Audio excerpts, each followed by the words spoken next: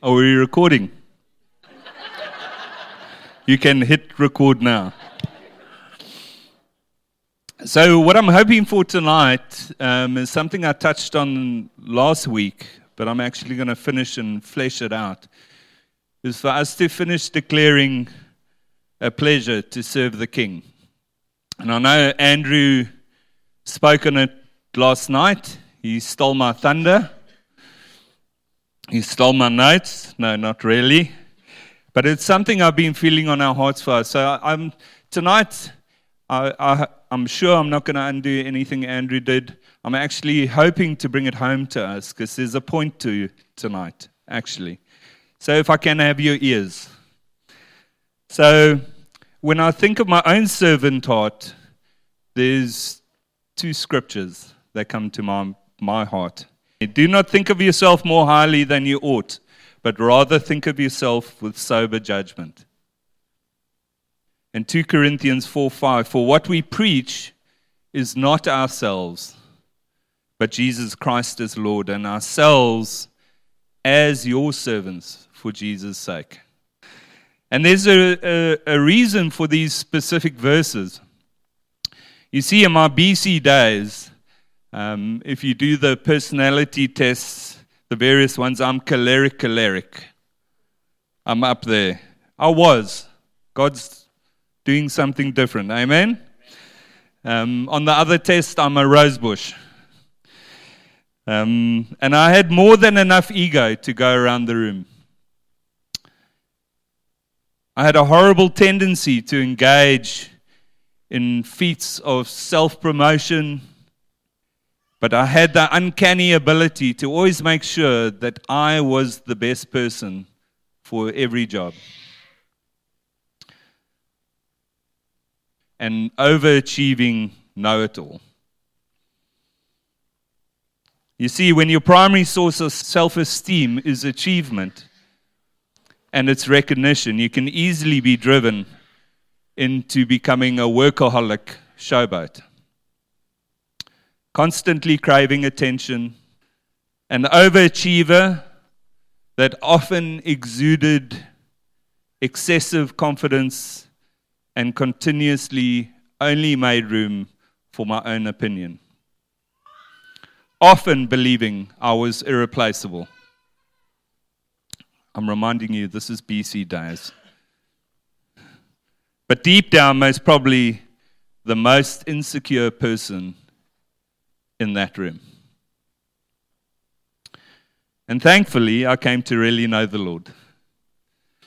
And hopefully have reached a point of maturity in my spiritual walk where I've learned very fast that this walk is not about me. And I can find my sense of self-worth in Christ rather than in my CV.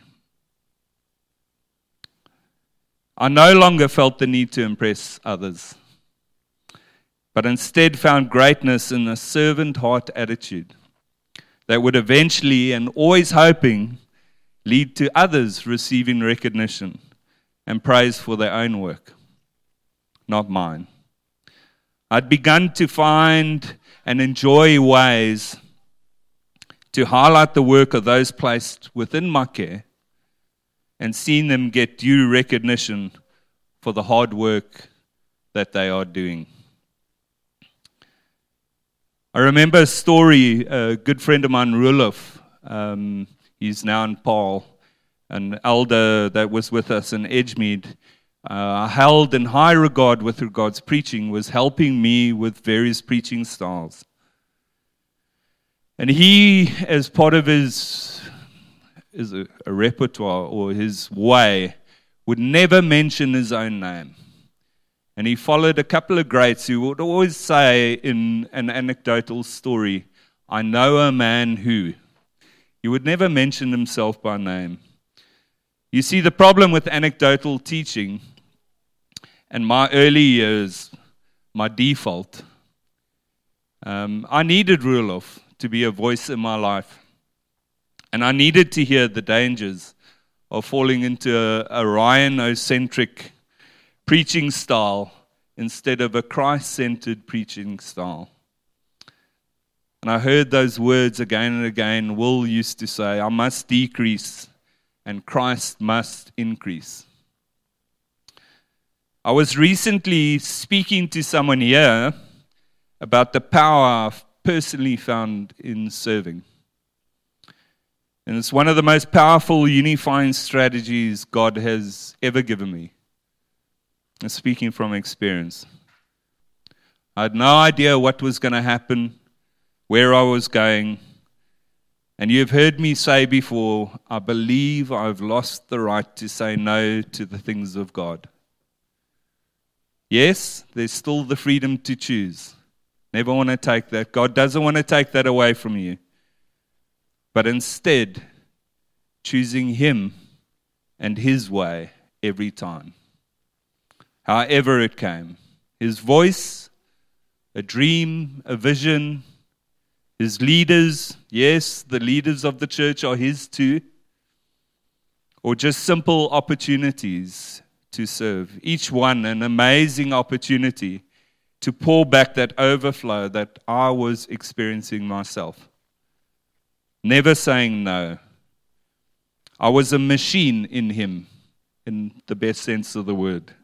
I served in setup, AV, sound, coffee and tea, kids' church, building maintenance, security, responding to alarm call-outs in the early hours of the morning, corporate prayer time, coffee and tea, again, alpha courses, marriage courses, parenting courses, conquer courses, leadership courses, etc., etc. And I did it all at the same time while working 12 to 15 hours a day in the corporate field. And if it sounds a bit like I'm self-promoting, I'm definitely not. I hope I'm not. If you ask my wife, I was so anti-church folk in the beginning. When we were looking in, and all the serving was part of God's strategy, not mine. He knows me, just like He knows each of you. And what I found at the front of leading was a group of fellow berserkers for Christ. At the tip of the spear, there was far less distraction. So much momentum, inertia, no time for idle Christianity, far less time for myself and my frequent want of entertaining my own personal desires. And so my life faded. And His will for me and the effect and part He wanted me to play was personified. Was it hard? Absolutely. Did I get on with everyone initially? Can I say hell no? But God put diligence and perseverance in me the day I received the Holy Spirit and tapped into His truth. And day by day, opportunity by opportunity, it became easier, less of a burden, and more of a real joy. Again, so much less of me and so much more of Him. Matthew 10:39, if I got this one right. Whoever finds their life will lose it, and whoever loses his life for my sake will find it. You see, the Jesus I've come to know does not attract followers the way many of the churches do today. We are more likely to hear, try Jesus, or come to this great church with these great people, this great band, and good coffee. Few, if any, church advertisements say, sign up and die here. But Jesus did just that. When I received that message from God, that following Jesus, if done wholeheartedly, will change my life for the better. Totally blind, but given that initial faith. How did I know that death is the way to true life? Great question. I knew it by faith and faith alone. There was nothing else in my beginning. Nothing. It was raw and beautifully simple back then. I was called. I saw, and there was a compulsion to go with him. There was a faith that I couldn't yet see that would only later come into the light. But true faith does not hold back anything from God. True faith knows that if Jesus is worth anything, he is worth everything. There's no point in giving Jesus 50, 60, 70, even 99% of your life. He will have it all, or he will have none. Language can be tricky. One may use the words "find their life" in that previous verse, if you want to put it up.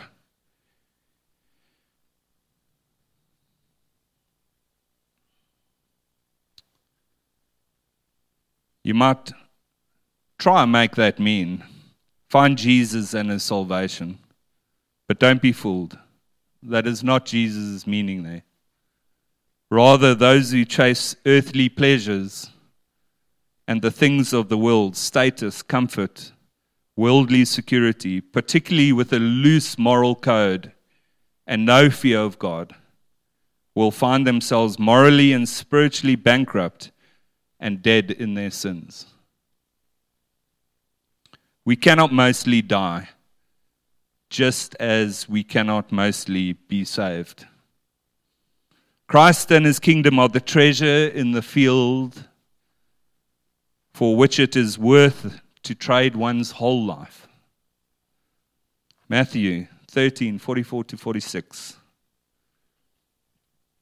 The kingdom of heaven is like treasure hidden in a field. When a man found it, he hid it again, and then in his joy went and sold all he had and bought that field. Again, the kingdom of heaven is like a merchant looking for fine pearls. When he found one of great value, he went away and sold everything he had and bought it.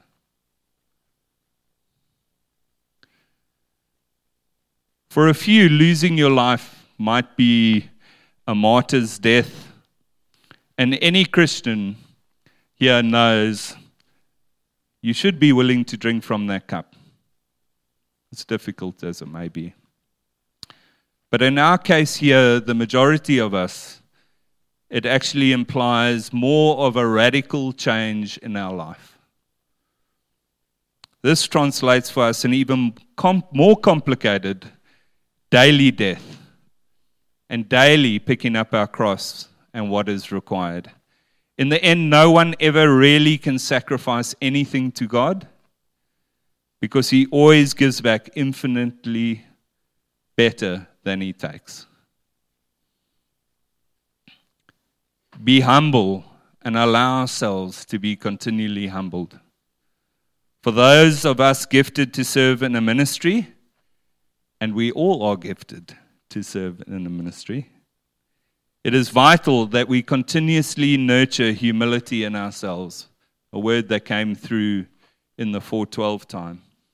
Otherwise, our giftedness is not an offering to God or a tool for growing the church. Instead, it becomes an idol to itself.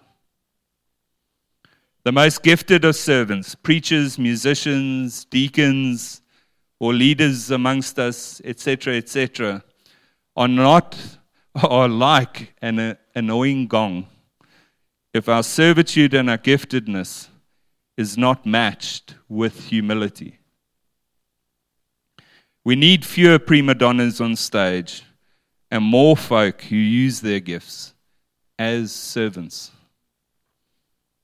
It has been said that an easy way to tell if you have a servant heart is how you act if you are treated as a servant. Do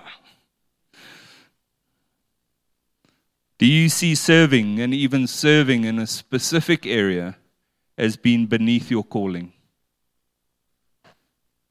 Are you willing to go wherever you're needed? We've said before, anywhere, anytime, anyhow. Would you be prepared to do any job that needs to be done, even if there's never a thank you, and even if you are never ever noticed? Whenever I look for a person to fill a particular ministry role, whether a community leader or a kids' church worker, I'm looking to partner with that person in my ministry, the whole church. And I always ask myself the same thing. Get someone who loves Jesus and is teachable. Your only two requirements. Both. Not one or the other, both. It was recently confirmed by, I think, Ryan Kingsley at 412 with regards to looking for a wife. Those two characteristics that he would put at the top of his list. Love Jesus, be teachable. I'm sure the same goes for a husband. The leadership team here is also looking for people to partner with for a long time, like in a marriage, and also needs the same credentials and commitment. Similar to a marriage, it is, after all, the bride of Christ that we are building. Humility in ourselves is also important if we are to appreciate the giftedness of other people in the church. For you musical types, who of you have heard of Leonard Bernstein? 2, 3, 4, 5, 6, 7. 7. Okay. So there's a lesson here for everyone else.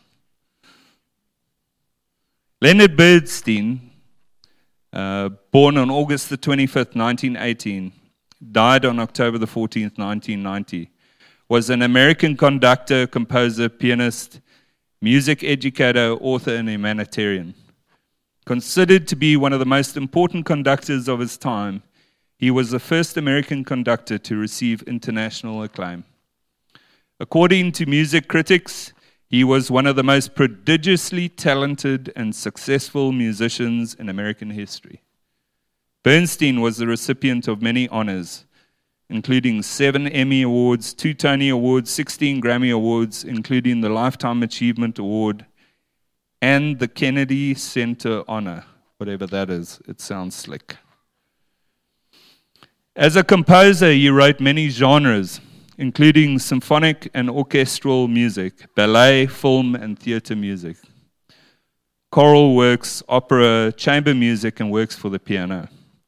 His best-known work is the Broadway musical West Side Story. Who knows West Side Story? That's better. Okay, so now you know who Leonard Bernstein is. That West Side Story continues today to be one of the most regularly performed acts and has been adapted into 2 feature films. One in 1961, which most probably isn't worth watching, and a 2021 version. His works include 3 symphonies, etc., etc. A very bright man. Do you agree? Quite a CV. So this once famous conductor and composer, obviously dead, he was once asked, what is the hardest position to play in an orchestra? And his answer was, second fiddle. The guy just behind the main gift. The Google definition of second fiddle is one that plays a supporting or subservient role. You see, harmony in the body of Christ requires that we learn to play second fiddle. The lessons of humility are not easy ones, but they are essential to bringing harmony to lives and relationships. In other words, necessary to protect the unity of the faith. For people who like to lead, who like to be up front, who like to take the reins, but instead consciously choosing to take backstage position to enable others to exercise their gifts. This can be difficult. The trouble for us is that we often prize comfort more than unity. The same is said of our serving. Too often we would rather not have the difficult conversations because they make us uncomfortable. My point is not about the lead guys or about the big gifts. It's rather that our comfort is deadly, literally. Jesus died to purchase us all. We were consumed with ourselves and our desires to make us a people who are consumed with God. Demote yourself. John had it right. John 3:29-31. The bride belongs to the bridegroom. The friend who attends the bridegroom waits and listens for him and is full of joy when he hears the bridegroom's voice. The joy is mine, and now it is complete. He must become greater. I must become less. The one who comes from above is above all, and the one who is from the earth belongs to the earth and speaks as one from the earth. The one who comes from heaven is above all. No 32. We can't serve Christ and self. We'll hate the one and love the other.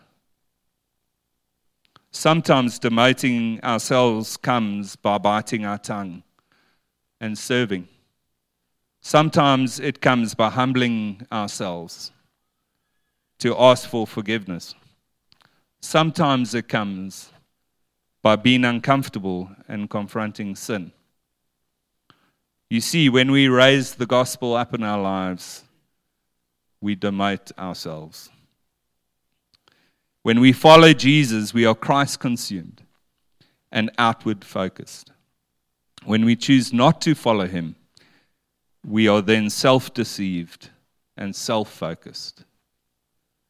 The gospel aims to rip this mirror out of our death grip, and for us all instead to put on our overalls and the apron of service.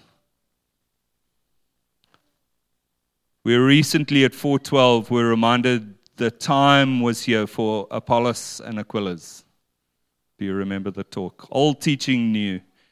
And I was always reminded that there were many things this generation had abandoned, as in not inherited from the previous generation. And one of those things for me is selflessness. Unfortunately, the spirit of the age has blurred or faded that and very much put the emphasis on me, myself, and I. And I had in my mind, I shared it with the worship team, something of a picture of a time lost, a time of kings and queens, castles and fiefdoms. And it was a time when a knight would bow before the king and offer his sword and say, I serve at the king's pleasure. To serve at the king's pleasure is a legal term referring to the indeterminate or undetermined length of service of certain appointed officials or the indeterminate sentences of some prisoners. It is based on the proposition that all legitimate authority for government comes from the crown. Oswald Chambers, I was reading recently, wrote, Jesus Christ is always unyielding to my claim, to my right, to myself. The one essential element in all our Lord's teaching about discipleship is abandon. No trace of self-interest. Disciples indeed. So a pleasure to serve. We live to serve at the King's pleasure, not our own. Rob? We're going to have not a break. I had a picture of almost the opportunity of us to leave that place with the baggage we come in with or to take it out with. And I almost feel like there's something of that. That is life. Every time we come into a time of fellowship with believers and God's doing something, there's an opportunity for us to leave baggage here or take it out. And just to pick up something that Andrew said yesterday, obviously the one was, are we playing our part in the body? When he related it to like when everyone's playing their part, for those who weren't there, everyone's playing their part, they see Jesus. When everyone's not playing their part, they're probably going to see a bit of Frankenstein. And then he spoke a lot about those who give and those who just want to receive in church. And are we going to be those who give, like Ryan's been sharing about serving, giving ourselves? Or are we going to be those who are receiving? And he showed two pictures, one of Jesus, who's this lean, probably looked a little bit like Harry with hair. Sorry, Harry, it was.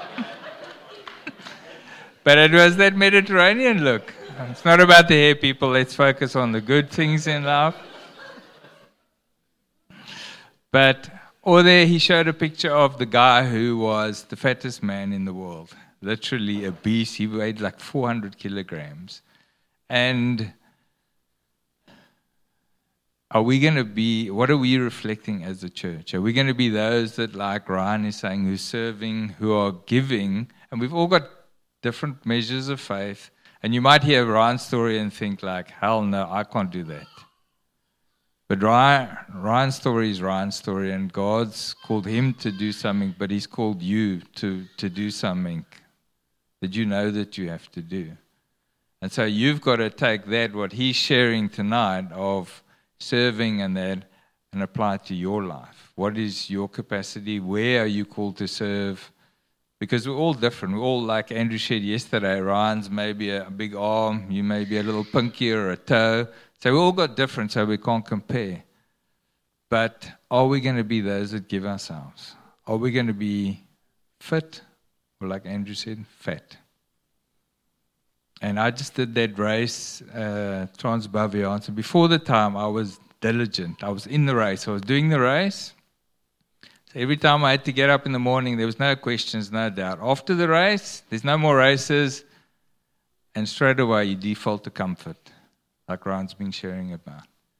So being in the race is playing your part, doing what God has called you. And when you're not in the race, comfort is your friend. Because for me, it was easy now. I'm going to have 2 portions of food. You know what? I'll miss the Thursday ride because it's a little bit chilly. So I'm not going to go to prayer meeting because it's a little bit cold. Or actually, no, I don't want to serve the kids because, hell, they are pain. And I don't want to. And there's an opportunity for us to either be fit or fat. And I'd love, if you want to be a fit Christian, and you're going to have to do this every day for the rest of your lives, choose, like, am I going to be in the race? Am I going to train? Am I going to serve and do what I need to do? Or you're going to come here and go, Ryan, give me. Rob or Johan, the comm leaders, Nigel. There were now 4 musketeers instead of 3. But yeah, maybe if you want to do that, if you want to say, God, I want to be that fit guy. I want to be the guy that's serving and doing what you've called. What has God called you to serve in this body? That is going to make people that come in. We started the prayer thing about our love for one another. But when people come in, do they see us loving the kids, loving worship? When you're on stage, you got to smile. You're loving worshiping the King. That I'm worshiping Jesus in front of this for the 5th year in a row. Are we doing it out of joy and love? And I know you guys do that a lot of time. But it's another opportunity to recalibrate. So if you want to recalibrate and be fit and not fat, then let's stand. Now I'd love to pray for us. Another word came through, I don't know who shared it, but Stefan came and shared it. The other side is, he saw a picture of guys, of a dishwasher, and it was almost like there's those that have been serving, and when you serve, you can get dirty and mucky, and you can get tired. So there's almost like 2 groups. Some of us may need to step up, and some of those may need to be refreshed. And I'd love to just pray for all of us. So, Father God, just you know who's where and who's doing what and who's doing not. And Lord, I want to pray, Lord, that you'd come. And for those who feel like they're not adequate or they are being too comfortable, Lord, I pray that you'd bring a conviction and empowering to step into that which you have. Because what Ryan has shared is the truth. We find life in death.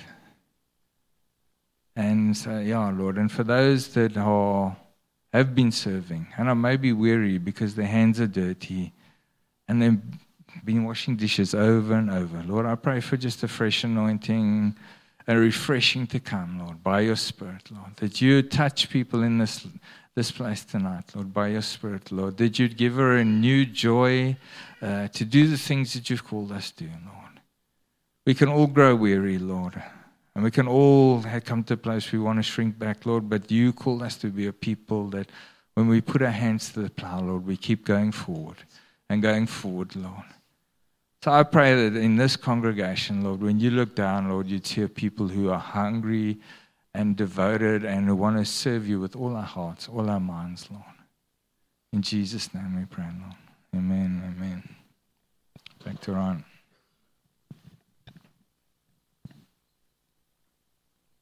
You can sit. I did miss Haviland there.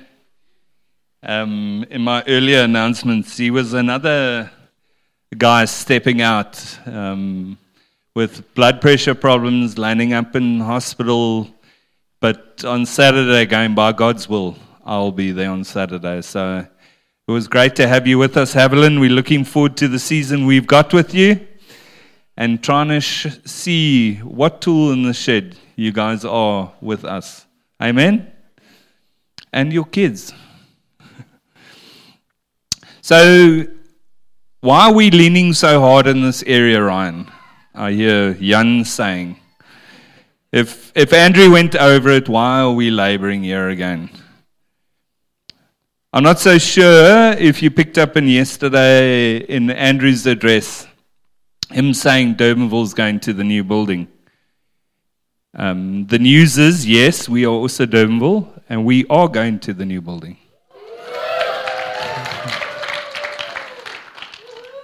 As a PM congregation. So, praise the Lord. So, as it stands, it looks like we'll be getting the building the last week of November.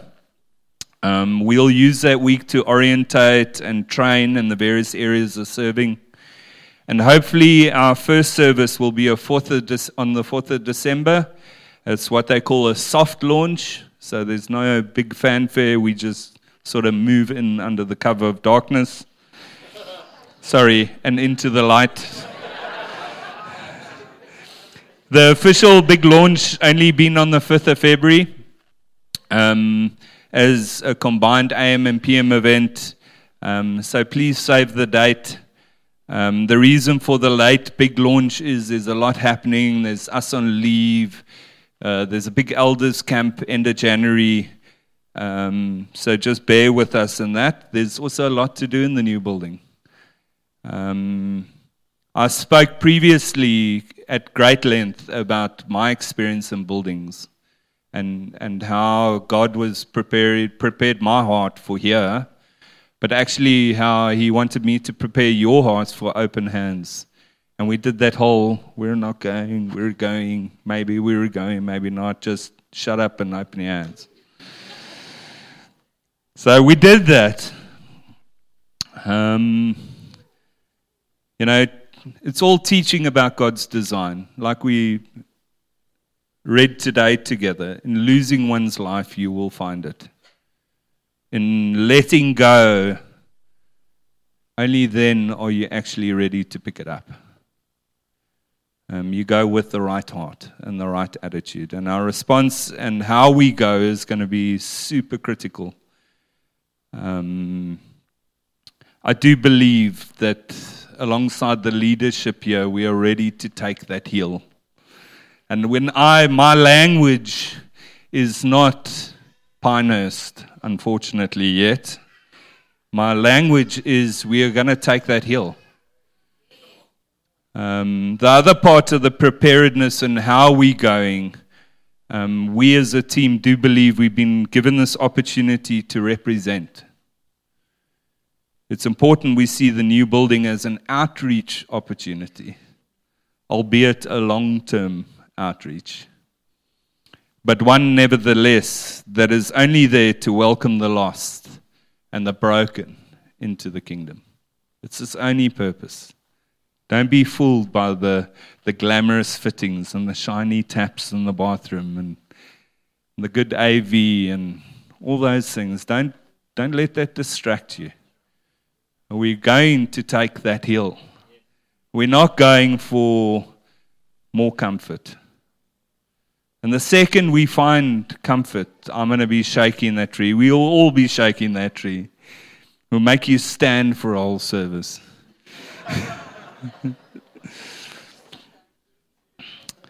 But we cannot take that hill if we don't have a servant or volunteer congregation.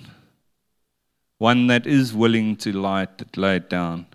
All of us working together to reflect His Son. And as folk come in and hear the good news and adjust, when their eyes are open, what do they witness? They witness a royal priesthood of believers, devoting themselves to one another, giving up everything for the kingdom. A priesthood postured correctly to equip, restore, and advance. That's our vision for the new season. It's going to take all of us to put our names on lists. Oh, we hate lists. Admin. So in the following weeks, we'll put out a serving plan questionnaire in the form of a Google form. Don't ignore it. It's an opportunity. You ever vote and your parents, when you're 18, go, no, you've got to vote. You have to put your mark down. You have to go make your mark. It's not just your right, it's your duty to put your mark down. I want to say, as we represent God, it is your right to choose, but it's your duty to put your mark down. We need you guys. We're going to have people coming in from other churches, other backgrounds. So it's a new lighthouse in an area where there is nothing. It's going to bring new people to come and look what's going on. We run the risk of watering down what we have here. But if we stick to the truth, if we stick and hold fast to why we're doing what we're doing. No, we died. We died, and we're trying to find our life again in serving the kingdom. I think we're going to receive something magnificent in His name, to His glory, on the hill. So come with me. I want to finish with 1 Chronicles 4:10. It reads, it's a prayer Jabez. And those who don't know, Jabez, Hebrew name is brings pain. And his prayer was answered. And I felt it fitting for us that God would hear our prayer, enlarge our territory. And I know it's not specific to the verse, but I do feel there's something of the pain of childbirth that comes. And I know there's a lot of moms here. If you're a mom, put up your hand. If you've given birth to a child, bless you. The pain of childbirth. Who's got 2 kids? Couldn't have been that painful.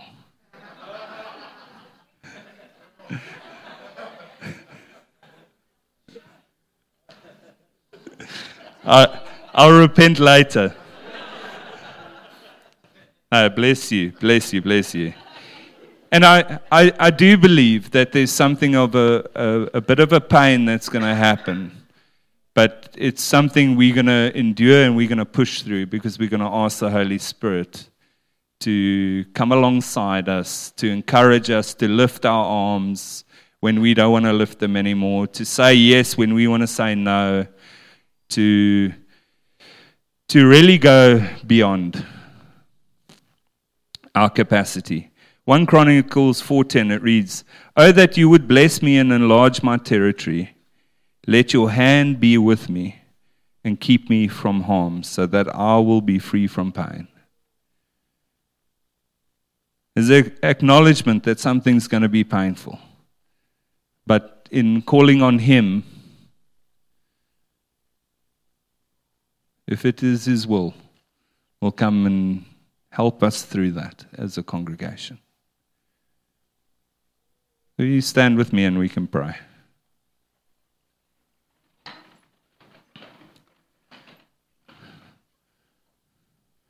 If there's any prophetic words around the new building popping up, please come forward and share them with Rob.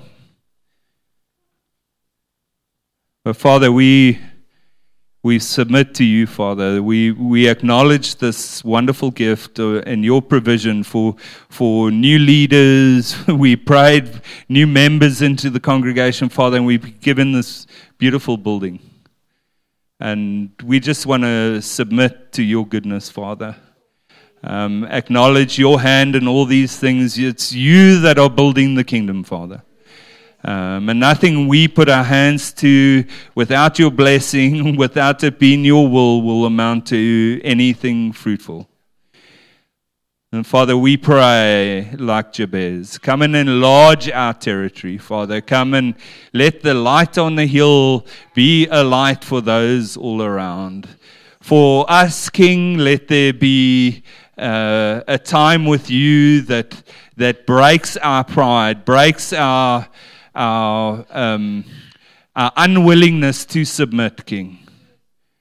And pray, Father, that we can pick up servitude as something precious and not ugly, something beautiful, Father. And then we can adorn your church. We can adorn your buildings and your people, Father, because of the beautiful thing that we hold. But come and help us, King. Come and help us all as we venture into this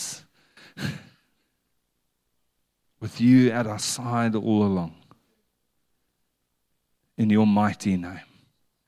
In your mighty name. In your mighty name. Amen.